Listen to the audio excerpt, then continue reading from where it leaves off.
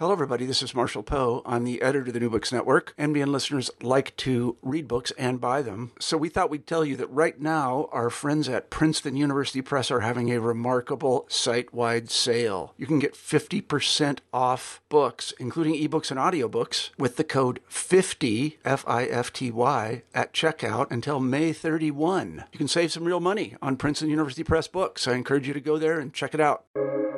Welcome to the New Books Network. Welcome to the Library Science channel on the New Books Network.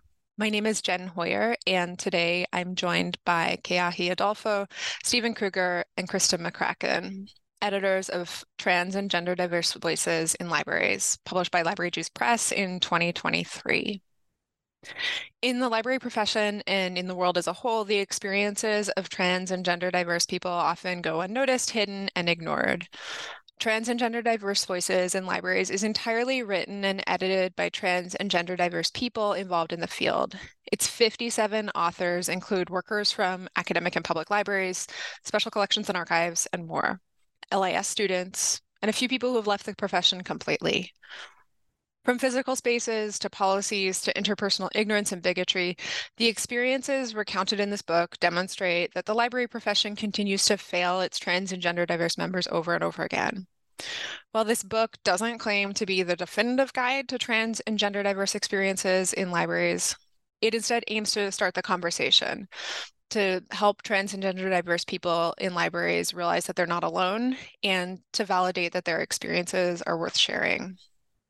Keahi, Stephen, and Krista are editors of Trans and Gender Diverse Voices in Libraries, and I'm thrilled to be chatting with all of them today. Welcome to New Books Network. So before we dive into talking about the book, I would love if each of you could introduce yourselves. Yeah, I'll go first. So I'm Keahi Adolpho. I use they, them, and he, him pronouns. I'm a processing archivist at Virginia Commonwealth University Libraries. I got my bachelor's in history and master's in library science from University of Milwaukee. I guess a few things I'm involved with. I'm on the Homosaurus editorial board, and Homosaurus is an international LGBTQ linked data vocabulary. And I'm also part of the Association of College and Research Libraries Residency Interest Group Leadership Team. I'm Stephen Kruger, pronouns AM, which is basically they, them without the TH. He, him is also okay, which I say so that I don't have to get upset at all the people who refuse to use neo-pronouns.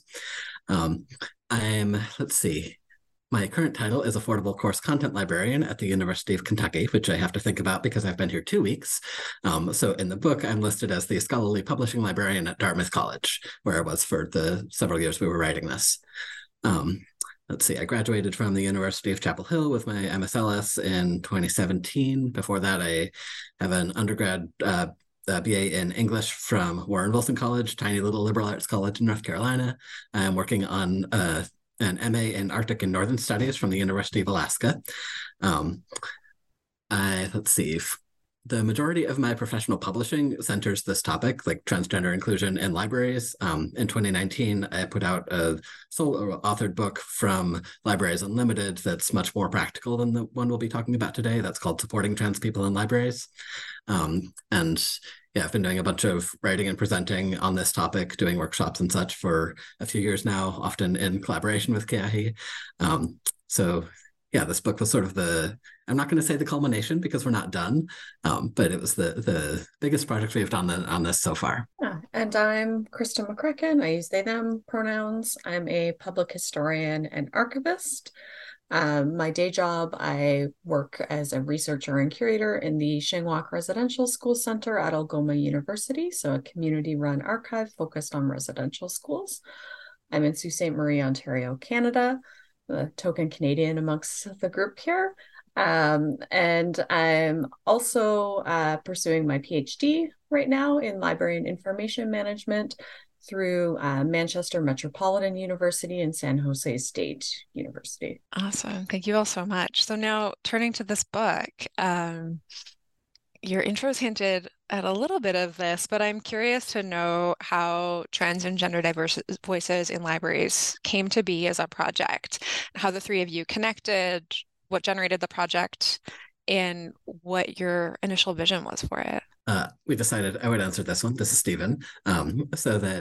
Because the real seed for this book, for me, was that when I did my previous one, I really didn't want to be the only voice in it, because there's a real issue with people treating trans voices as a monolith and assuming that we all think and have the same experiences. And I knew that if I didn't take active steps to counter that, even in this one authored book, there would be assumptions made. And my experiences in the profession are not representative of everyone's. And there are some people who disagree with me about things, and I can't say they're necessarily wrong. So with that book, I solicited a number of other trans librarians I knew and trans library workers and students to, I think I basically asked them to write a couple of paragraphs on like whatever they wanted to. And then, because that book is it's a short book, but it's pretty broad, and that it goes through a bunch of different types of library work and different aspects of it. And like there's a chapter on library schools, there's a chapter on restrooms, so like all sorts of different practical angles. And so I took these little sections that people had written up on their experiences and their thoughts about the profession, and I plugged them in wherever they made sense in the book, like completely unedited. I didn't like, there's stuff in there that I don't necessarily think is best practice, but someone else does, and that's really important to have. And I honestly think the sidebars are one of the most powerful parts of that book.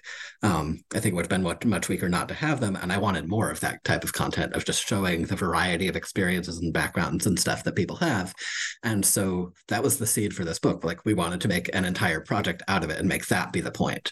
And so I honestly don't remember exactly how we got started. I think somehow, like, we've all published in this and we've all presented on this topic before, so none of us were new to writing about this, and we all kind of knew each other that way. I think I met Kaya for the first time at the Ideal conference when they were presenting about this, not this book specifically, but like trans inclusion in libraries. I don't remember how Krista and I came across each other, but I think it was through just like recognizing that we were some of the, frankly, unfortunately, very few people who are writing about this topic. And so we seemed, and also the willingness to volunteer to edit a book, which is way more work than we expected it to be, but we will get to that. So that's how we started the whole idea. We put out a call for proposals. The call for proposals was literally, are you a person in libraries who is not cisgender, and write whatever you want. So that has, the goal was to have a completely trans voices book. And that has a couple of audiences, a couple of ones that we explicitly wrote about in the introduction, being the one I personally care the most about is other trans and gender diverse library workers and LIS students. A lot of us are the only one, or the only one we know of, or the only one who is out in our workplace or maybe our program. A lot of us aren't out. I know when I was an LIS student, I'd realized I wanted to go into academic librarianship.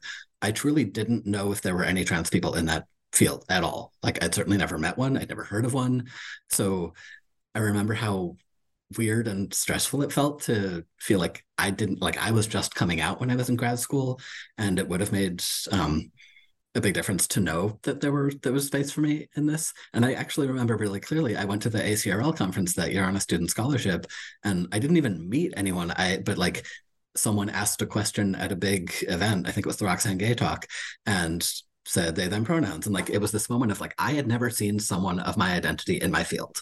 And this book is, I think one of our main goals with this is making that not the case for so many people. Obviously, a lot of people won't read it or know it exists, but those who will, it's a huge book. It's got a lot of people writing about their experiences, and it really gets the point across of like, we exist in this profession. And so the secondary audience, as far as I am concerned, in order of importance, is for cisgender people in library work, whether that's librarians, whether that's, I hope some library professors read this book, because there's some thoughts about library students and how a lot of them have pretty poor experiences and treatment by their professors. Like, we want to share our experiences with each other and tell each other that we exist. And we also want cis people to know that all this is happening. I think this profession does a really I'm not going to say good job, but kind of effective job of convincing people that it's open-minded and inclusive. And in our experience and in the experience of this book, that's not necessarily true for a huge number of people. We're certainly not a terribly trans-inclusive profession right now. And to me, one of the best ways for people to realize the experiences that trans people are having is to read or hear about them in ways that we have had control over sharing. So there's a big issue with, like, if you have realized that trans people exist for the first time and exist in your profession and have experiences you want to learn about, I have been the trans coworker that people ask really pretty inappropriate questions to. And this book is also intended to be an answer to that, because I think without it, there's not really an easy way for people to say, well, please don't ask me that, but here's a way you can find out the things that you're wanting to know with good intentions. So the audience, first of all, is trans people, so we can see ourselves and share our experiences. But then it's also for cis people who will benefit from learning that these experiences exist and that there are so many of us in the field, without having to put that labor on whoever the one trans person they happen to know is. Let's see, I had some notes on this. So, like, our authors really share what they want to share on their own terms, and I think that's incredibly important. And my other hope is that there's sort of an additional audience, because this book isn't peer-reviewed, isn't scholarly, doesn't go into like technical stuff about the profession terribly much.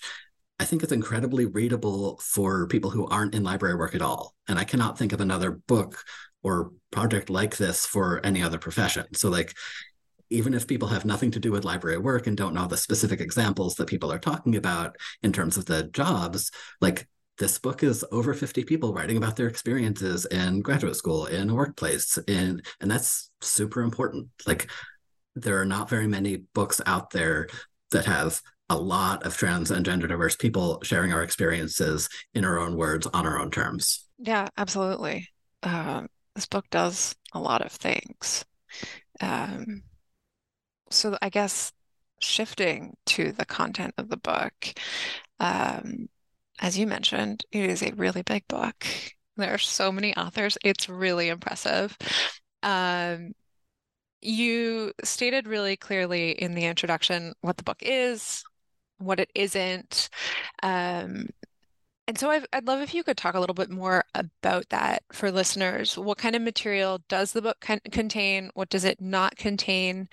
I was excited as a reader to find kind of like different formats of texts for interacting with. So I'd love if you could talk about that.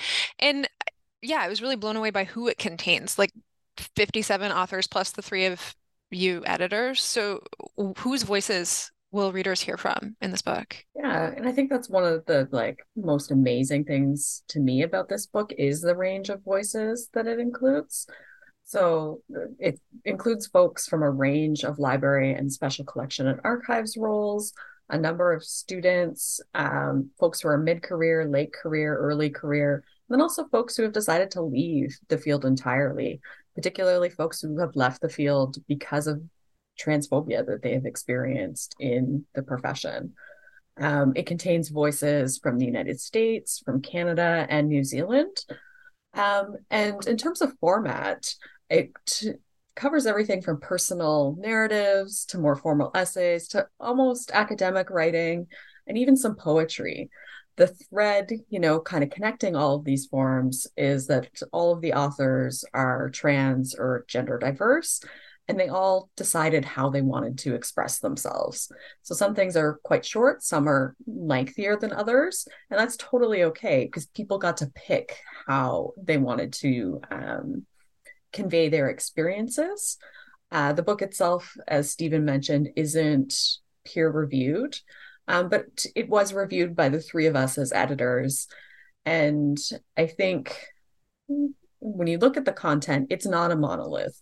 There's very diverse opinions. Some of the content actually contradicts each other in some spaces. And that's just really highlighting the fact that trans and gender diverse people come from all parts of life. And all of those experiences are valid. I'd say the book, though, there's definite parts that I think could have been a little stronger. Like there aren't a ton of voices of color in the book. There are some, but that I think also reflects our profession in that it's an overly white profession. The book doesn't have any cis folk in it, and it's also not providing like professional advice. I'd say is the other piece that's not really, or like Trans 101, that content isn't in the book. I did want to add, because I remember really early on when we were planning the book, we had this conversation of like, what if we don't get very many proposals, which is funny now, like given how many chapters there are, but we were planning for like how to handle that issue, which I think for me came from like when I was working on this book, I'd only worked in 2 libraries professionally at that time, and at both places I was the first and often like only out trans person. I think a lot of the authors also had those experiences, but I think like coming from that perspective in my head, I was like, well, we might only get like, 10 to 15 maybe proposals. Like, how are we going to handle that? Even though like I knew at the time that there were tons more people in the field because of the Trans and Gender Diverse Library Support Network, but it was just so funny seeing how many proposals we actually did get in the end, given how we were, concerned at first that we might not get a whole lot. Yeah, that's impressive. I cannot imagine the editorial labor that went into this. So I want to also, thinking more about this content, I don't want to ask you to speak on behalf of the contributors because I know also that you really have a goal here of centering their voices, and I don't want us to shift from that. But I would love if you could talk about the patterns that you saw coming through the contributions, like central themes that emerge from these voices, and any themes that you didn't expect or that surprised you as editors. I'll start. So none of the themes really surprised me. As a trans person, I kind of expected everything I saw. There was a lot of anger and pain due to transphobia in the profession, people being pushed out of their jobs for being trans, very justifiable fear about being publicly out or outed, people who were outed at their jobs, people who left libraries entirely, like Krista mentioned earlier, people sort of being put in this position of having to prove they had a right to use a particular bathroom. Some authors also talked about their experiences being multiply marginalized along the lines of, gender, race, and disability. There were some happy chapters and chapters where authors shared good experiences they had in libraries. But I do think one of like the overall themes of the book for me is that, as Stephen mentioned earlier, the library profession generally sees itself as really inclusive and welcoming, but hasn't really actually put in the work to make that true. So often diversity, equity, and inclusion efforts kind of function more as PR than anything tangible that we can actually rely on when we come to the field. So a lot of authors, I think, mentioned being under the impression that it would be a welcoming profession for them because of the way that libraries talk. Libraries are for everyone, queer, inclusive, and the sort of surprise some authors felt when they found that wasn't the case. And similarly, none of those themes surprised me, but that's because I talked to a lot of trans people in the field. And that kind of goes back to the dual audiences and the purpose of the book for the audience of trans and gender diverse library workers and students. Most people probably are not going to be terribly surprised by any of these patterns and any of these experiences. But like he said, like this profession really aggressively presents itself as inclusive. And so I think there may be a lot of cis readers who are pretty shocked by these experiences. Maybe some trans readers who have like had good experiences themselves, which like frankly, my experiences in the field have not been bad so far. But there's a lot of specific privilege going into that. But yeah, I think we were not terribly surprised by all the anger and frustration and the patterns of behaviors with the authors and the people they were interacting with. But I am pretty sure that a lot of readers just will have no idea that this is happening, because if you aren't, or if you don't know trans people well enough that we talk to you about our experiences, then you've probably just never noticed that any of this is going on. Yeah, thank you. And you both noted that there's a lot of anger and frustration that comes through in what contributors shared. And I'm curious about how that impacted you as editors, and then thinking beyond like the happiness or unhappiness of content. It's really obvious that a huge amount of care labor went into guiding all of these contributors through the editorial process. So I'm curious about how in all of that, you set up systems that help you care for yourselves and for each other and for your contributors, and what your editorial teamwork looked like. I can start with the logistical side before getting into the feelings about it. So once we had accepted all the chapters, and we, like I said, the call for proposals was really broad. It was, are you a trans or gender diverse person in the library profession, or previously in the library profession, or entering it? Then write whatever you want. Like, that was literally the CFP. So we had no idea how many things were going to come in. We accepted everything that met those qualifications. And we ended up publishing almost all of those. There were a handful that, for whatever reason, like there's always some that end up not working out for a variety of reasons, but we ended up publishing almost all of the ones that we had originally accepted. So we learned very early on that it was going to be a huge amount of labor, and it was not going to be feasible for us all to collaborate editing every single chapter. So we divided them up basically. So every chapter had one of us as the lead editor. And so we were the ones who, we have lots of spreadsheets around this project, but so we sorted it out partly by theme. I think I might have done library schools. One of the others did archives, because I am not an archivist, and we had a fair number of archives collections. So that sort of thing. Like, we sorted it out partly by our own professional specialties and experiences, and also just sort of based on which ones made sense for us. And at some point got down to just basically 1, 2, 3 going through. Someone had to edit each one. And some of those, like, I think he worked primarily with the authors of color, because we wanted that nuance in the editorship to work most respectfully with the people whose experiences tied more closely to our own. So we sorted things out like that for the logistics at the beginning, but then, and for the first draft, we primarily one-on-one interacted with our authors that way. But whenever anything seemed like we wanted a second pair of eyes on it, or if we wanted to get feedback from each other on, like, how do I handle this particular thing? Or what do you think about this word? Should I give feedback on whether or not we want to use that in this book? Like, so whenever something seemed like we didn't want to handle it alone, or we at least wanted to make sure we were all on the same page, at pretty much every stage of the process, we communicated with one another. We had a whole bunch of meetings ongoing. We have a Discord chat, so all sorts of stuff. And then as we got closer to publication, we really wanted to make sure that all three of us had read everything, were all okay with every word that was published. And so in later sessions, like once we got the final drafts of the chapters, we all looked at everything. We all, like, there were some where we co-edited later versions to make sure that we were splitting up the labor. And then we got to things like reviewing the index, and we all looked at that. And so lots of shared Google Docs, lots of collaboration, especially on the later parts of the book. But yeah, it was way more work than any of us expected. And I think any editing project for the first time is like that. But this was, again, probably 5 times bigger than we'd expected in terms of just the number of chapters.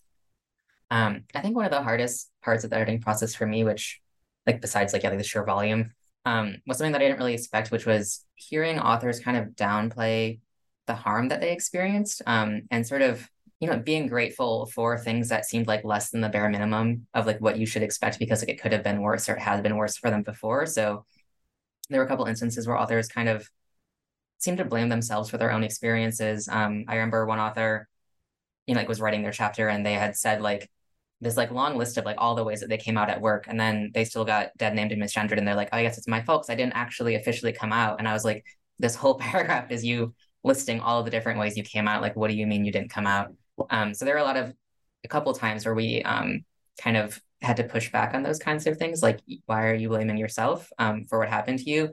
And there's a few instances in the book where authors sort of footnoted like where that happened and how they realized that they were taking on blame for something that they shouldn't have.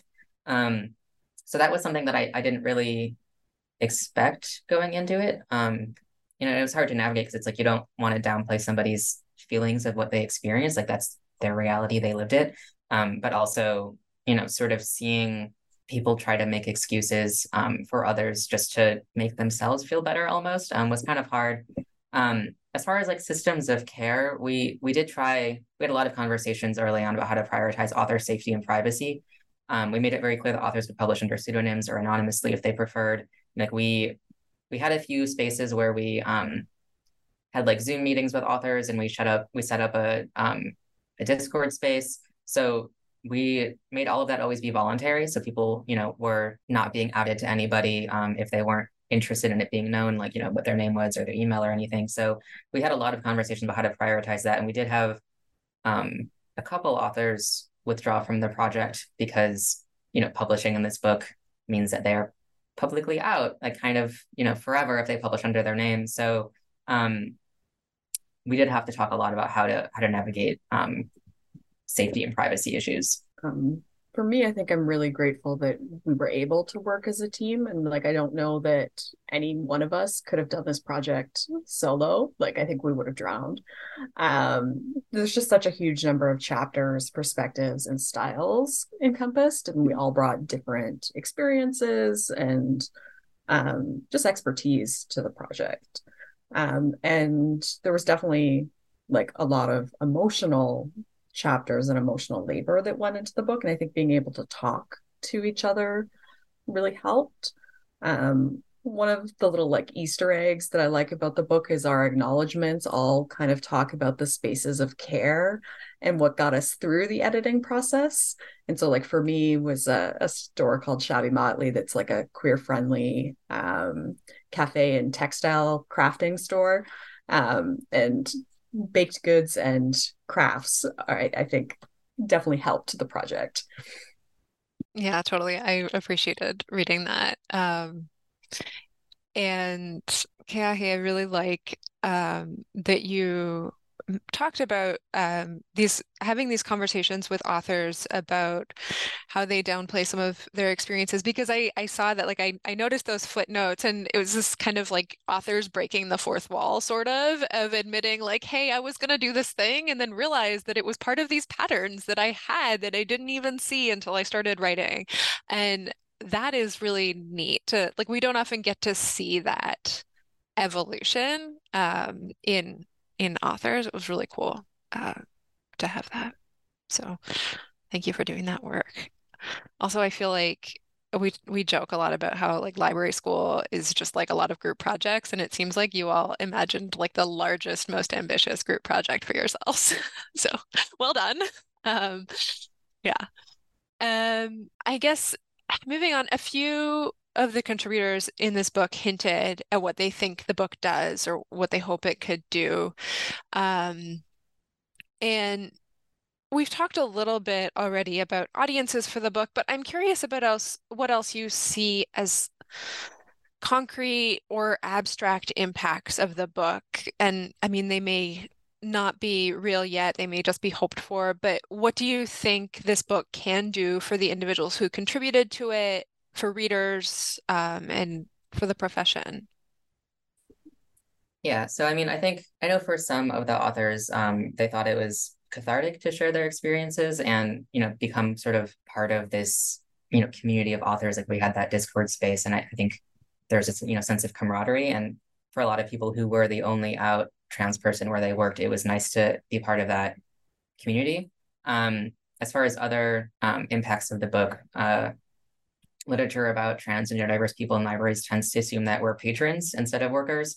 And there's this sort of growing awareness that isn't always the case, but it's still pretty minimized. Like I said earlier, I think the first two libraries I worked at, I was the first out trans person to work there. I know a lot of other authors shared their experiences in the book, shared similar experiences in the book. And I suspect that this makes some libraries feel as though the work isn't urgent, because they have this, incorrect idea that nobody, or perhaps, one person has been negatively affected by their practices and policies so far. So I do hope that the sheer number of authors and the many chapters describing experiences, being stealth at work or waiting to see if it's safe to come out, all the while being harmed by various systems and practices, shows that, this work needs to start now and not wait for this explicit need to be stated by someone who's personally affected. People are already being harmed by systems and practices in libraries, whether or not they've been told about it. So I do hope that the number of chapters makes people be like, oh, okay, this is actually something we need to take seriously and not, just like we might have a few people in the future, who apply for our jobs, but it's not a concern now because, there's the idea that it's just young people who are transgender diverse. So maybe like library school students now are that, but like, we don't have to do anything yet because they aren't, entering the field. So I do hope that people read the book and realize that that's not the case. As far as another thing it can accomplish, like we're a profession that especially if you're in academic libraries, but also in a lot of other cases, it's like incredibly professionally valuable to have published a book chapter.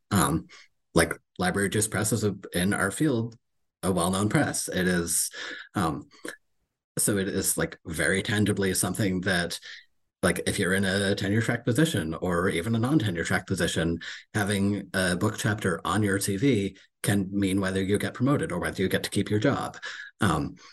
We also I remember at least one author specifically mentioning they had like a personal goal of publishing with this press someday.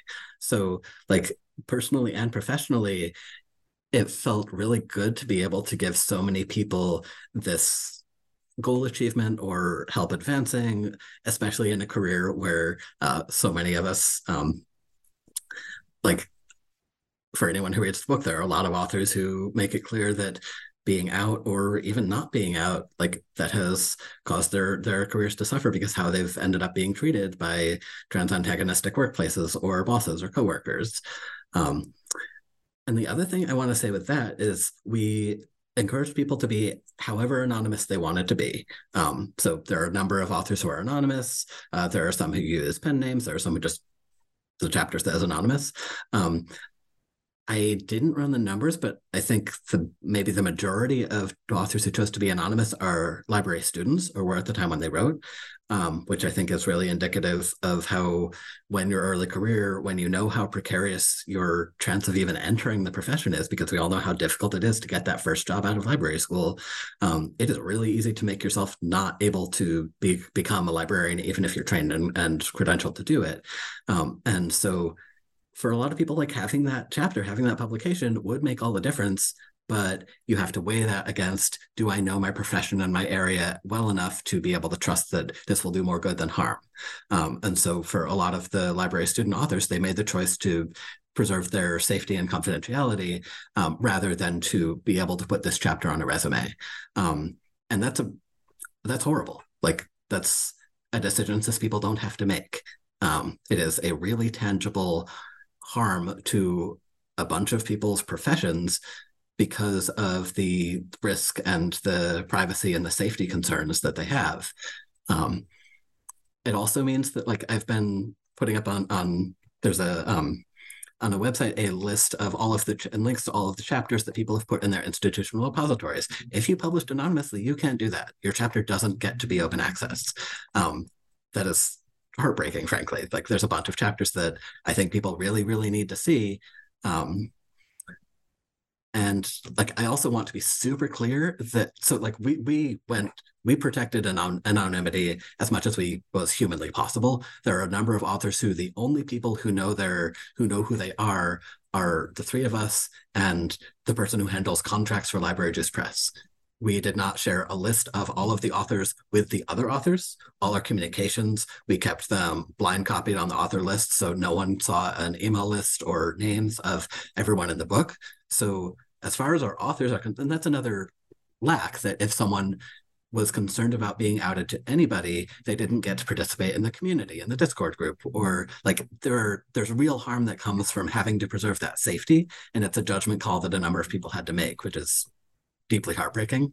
And yeah, I just wanted to be super clear that like there's a lot of benefits there's a lot of things we hope this book will accomplish, and some of them are not available to the people who are most in need of them. And I also want to be super clear that these concerns are extremely valid.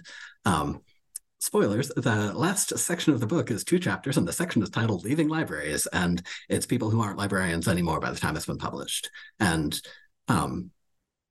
not all of them are for reasons related to their own gender, but one of the chapters is someone who came out to their boss as trans, was forced out of that job by the boss, and left librarianship completely. And like, this was someone who was an ALA emerging leader. This was someone who was in library school at the time and was true. So like, when we talk about the fears that people have entering the profession and what it means to be out, these are like, it can destroy your career.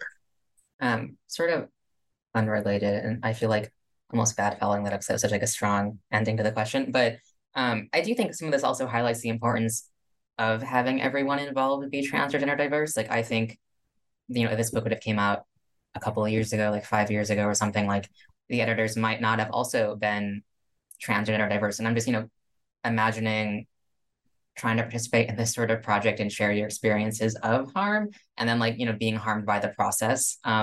It's too easy to imagine that happening. So just the importance of, having people involved who share the same experiences and understand the concerns, it's just very important. And a lot of authors, commented on how grateful they were for the way that we handled things. And I think it's, sad to have to be grateful for that. But it is important to do this as like, ethically as possible. And that part of that is, making sure to protect people's safety and privacy, like, as far as possible. Like, there's tons of authors, like, we don't know people's legal names. Like, we didn't ask for any information that we didn't have to have. And I just think that is worth highlighting. Yeah, thank you. And I want to highlight one other thing that I feel like has come up a little bit, but stands out to me, is that like this was also a project that built community. And Stephen, as you explained, like not everyone could participate equally in that community. But I don't know if any of you are willing to talk more about the community building that happened. And it sounds really cool. I think for me, the best part about the community building was the spaces of joy that came with it sometimes, and the ability to celebrate when we hit book milestones or when an individual had finished a chapter or a draft of their chapter. And just having that many trans and gender diverse folks in one virtual Zoom room was amazing. Like, it's just something that in my life doesn't happen that often. And so getting to experience that in a professional context was just super cool. This seems like a good time to plug something else that I'm hoping the book accomplishes, which is letting more people know. And I have increasingly mixed feelings about sharing this broadly, but like there's a group that I co-founded a number of years ago. When I was in my first semester of my first job out of library school, I was the only person on campus who was openly trans, who was not a student. Like, not just in the library, like there was no faculty, staff, nothing. Small school, but not small enough for that to be okay. And so I started what is now called the Trans and Gender Diverse LIS Network, which is a closed group. Cis people are not invited. I have had people apparently read the blurb and still not get that this is not for cis people to join, but it is a closed online support group, like primarily Discord, Slack email list, etc. That is for trans and gender diverse library workers to basically join and like share experiences, get support, all sorts of things. And I'm not going to tell you how many people are in it, but like we know there's a lot of us. And this group tells us explicitly that there's a lot of us, because there's also a lot of people who don't know that group exists. And we mention it a bunch in the book. A number of the chapters talk about it. But I want to, like, if there are people listening to this podcast who are trans or gender diverse and would like a community for that, then there is one that we built for it. And there's some overlap with the book authors, but what I noticed with even the author Discord, we weren't just talking about the book. People were talking about various other things, because there's like this tangible need, because so many of us feel so isolated in our workplace or our school. Like, as soon as a space exists where there's the implicit thing, it's partly trust and partly like you just don't have to explain. Like, you don't have to explain what non-binary means or how to use your pronouns. So like, even though we created the space specifically for people to talk about the book, there was so much need for people to just talk about other things and share their experiences that were completely unrelated to the book itself and their chapters. And that felt both really valuable and really indicative that we have a huge amount of work to do, because people aren't getting that support in their workplaces. Yeah, I feel like editors do not usually approach books as community building possibilities, and you have modeled that in a really awesome way.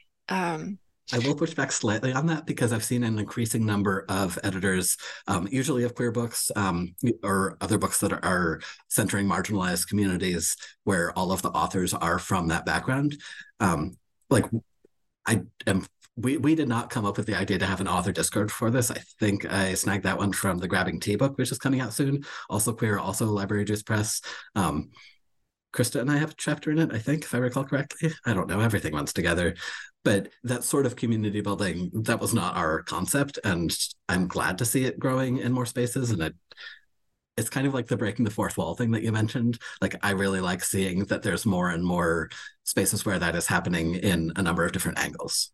Yeah, totally. It would be awesome to see it go further. And one other resource you mentioned, Stephen, that I want to highlight is you noted that authors who had access to an institutional repository and hadn't published anonymously put their chapters in their IR, and then you've linked from that. Can you just repeat that again, where listeners can go to find that? I want folks to connect with open access content as much as possible. Also buy the book, but like whatever. Buy the book, but tell your library to buy the book. Also, the book is $45, which feels low for the heft of it. It's a very big book, but also like a lot of people, especially some of the people who most need to read this book, don't have $45 to spend on a book. So yeah, we wanted, and like my whole job is about making things open access, so we wanted to do that. I don't have the website in front of me, but I think if you search for Trans and Gender Diverse LIS Network, you get that page that tells you about that group, but also that website is where I have been listing the chapters because that's the concept of that group is so overlapping with the concept of the book. Awesome. Thank you. Well, before we wrap up, I would love if you could each share a bit about what you're working on next. I don't know if you have projects on your plates that grow out of this book, other projects that are totally unrelated, other ideas that have been sparking that you're working on now that you've finally wrapped up this massive project. Well, before we were recording, I mentioned that none of us have any chill whatsoever. So that's the answer to this question. Keahi and I want to do just sort of started getting the work done on a literature review article on what has already been published in LIS professional literature about trans and gender inclusion. Basically just do a literature review article. We're going to make it long because we have a lot of thoughts, but there's not that many articles about this. There's once you cut out things like blog posts and slide presentations and really focus on chapters and articles and books, there's not a whole lot.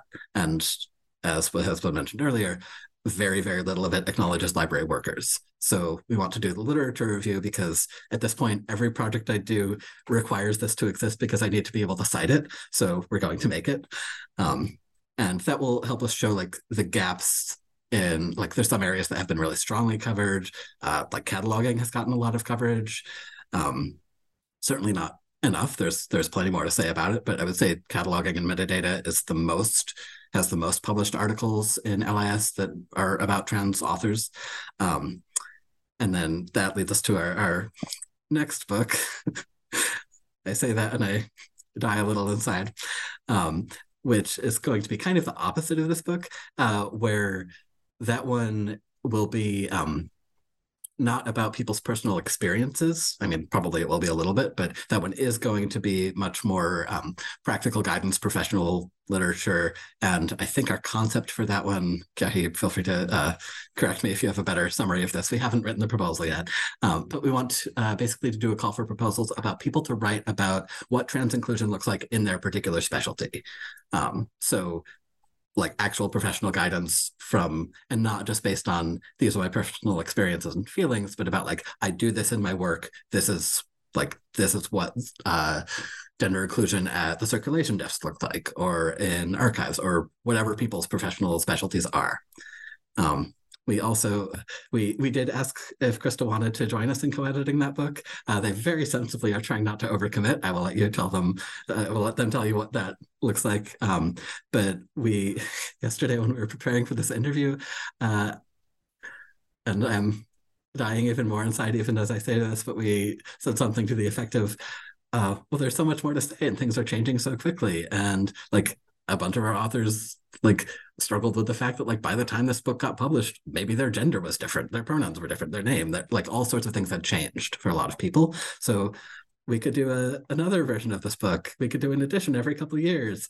Ha I ha think that ha. was my horrible idea. I was like, volume 2, did? volume 3. Yeah, I'm so sorry. But in my it is warranted. I'm so sorry. And so I guess on my front, one of the other projects that I'm working on, I actually just had another book come out very recently, Decolonial Archival Futures, written in partnership with Skyly Storm, Hogan Stacy, one of my dearest collaborators and friends. And I'm also working on my PhD. So I'm firmly trying not to overcommit more than I already am at this point. Besides what Stephen mentioned, I may be co-writing something with some members of the former diversity residency subgroup of the ACRL residency interest group about a resident-centered framework for diversity residency programs. Stephen also maybe convinced me to go back to grad school, which is terribly rude. But I am looking at the Indigenous Studies program at University of Alaska, and it is, yeah. But that's all I think I have on the horizon. I mean, it sounds like enough. Sounds like you all have a lot of cool things going on. Thank you so much for chatting with me today. Once again, I've been speaking with Keahi Adolpho, Stephen Kruger, and Krista McCracken, editors of Trans and Gender Diverse Voices in Libraries, published by Library Juice Press in July 2023. My name is Jen Hoyer, and you're listening to New Books Network.